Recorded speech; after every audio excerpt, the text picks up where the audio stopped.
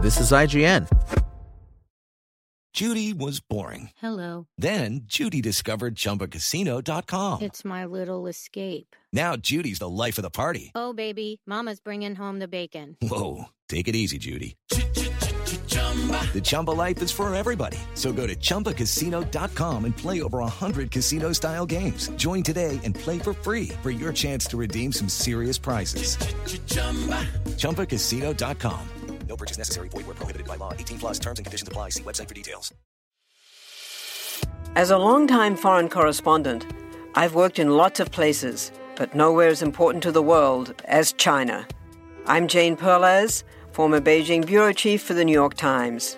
Join me on my new podcast, Face Off, U.S. versus China, where I'll take you behind the scenes in the tumultuous U.S.-China relationship. Find Face Off wherever you get your podcasts.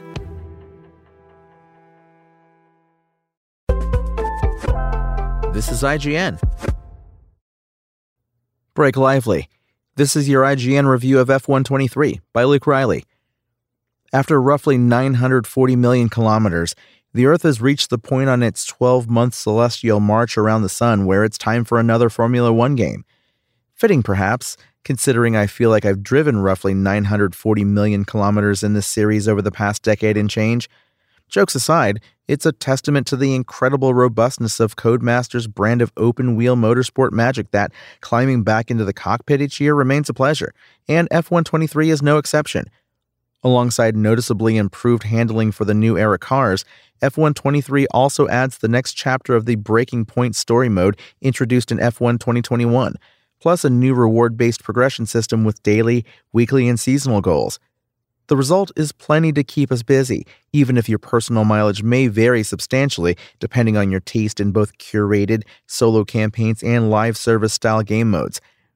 Last season's sweeping regulation changes ushered in a field full of brand new F1 cars, and with their bigger wheels and tires, they were the best-looking cars the sport had seen in some time. However, they were also the heaviest cars in the championship's history. In F122, this translated to a model that made manhandling that additional bulk quite tricky. Relearning the limits of these new cars was admittedly an absorbing challenge, but it wasn't always a fun one. There was definitely a fickleness to the way the cars had a tendency to both understeer coming into corners and oversteer while trying to throttle out of them. In F123, drivability has improved dramatically. There's still a sensation of bulk here in the hefty new era cars, but they feel considerably more cooperative, grippier, and more stable, especially clipping curbs.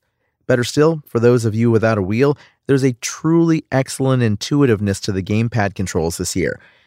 This was most evident to me while navigating slow corners and narrow street circuits and snapping out of early slides when getting on the throttle a little too hard. I don't know if I've ever really been able to catch oversteer so effectively on a humble analog stick in any F1 game, ever. F123 is easily the best the F1 series has ever felt on a traditional controller. The cars feel lively and dangerous, but they respect your commands. It's like walking an obedient Doberman through a butcher's shop.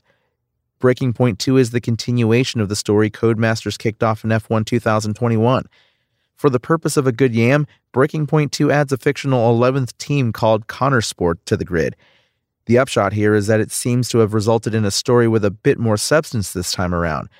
While Breaking Point 2 may move to a predictable enough conclusion, I was pleasantly surprised to be caught unaware by at least a couple of unexpected developments.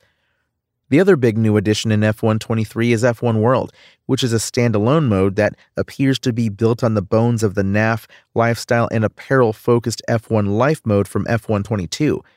You could probably describe F1 World as a secondary career mode where, instead of taking on traditional championship seasons, you complete a range of daily, weekly, and seasonal goals and races to earn rewards and upgrade your F1 World car. I don't really know what to make of F1 World, but I do know I keep bouncing off it. I can certainly appreciate the appeal of a mode more suited to dipping in and out for short bursts of F1 action than the more time-consuming full race weekends in the normal career mode, but I'm just not attracted to the upgrade loop that comes alongside it. Upgrades in F1 World come in the forms of miscellaneous and eccentric parts and performance boosters, like brakes that will make my tires last a tiny bit longer, but only on North and South American racetracks, or a bloke called Robert who will make my engine more powerful for 60 seconds after I make a pit stop, like some kind of motorsport warlock. There's an elegance in having what's essentially an evolving quick play mode all housed under a single umbrella that rewards you for time spent, but there's a mobile game tone to it here that I'm just not sure I have the constitution for. If you're in the same boat, the traditional career and my team modes remain present. Just know they're essentially the same as last year, only with some extra tracks, Lusail and Las Vegas. It's hard to say what kind of race the Vegas Strip street course will make for in real life this November, but it's a cracking-looking track in F123, daubed in a busy neon background and brimming with verticality just beyond the track boundaries. It's extremely eye-catching. F123 is a far hardier package than F122, with 26 tracks, the enjoyable next chapter of the Breaking Point story mode that began in F1 2021, and for players who love to recline back on the couch and race, the best gamepad handling in the series ever. The racing-focused secondary career mode F1 World is also likely to be a step in the right direction after last year's F1 Life for some, although it's equally probable its arcade-inspired, loot-based upgrade system will be divisive among traditionalists. Thanks for listening. My name is Tony Jackson, and for the latest F123 updates, visit us at IGN.com. Spoken Layer. For the ones who work hard to ensure their crew can always go the extra mile, and the ones who get in early so everyone can go home on time, there's Grainger, offering professional-grade supplies backed by product experts so you can quickly and easily find what you need. Plus, you can count on access to a committed team ready to go the extra mile for you. Call, click Grainger.com, or just stop by. Grainger, for the ones who get it done.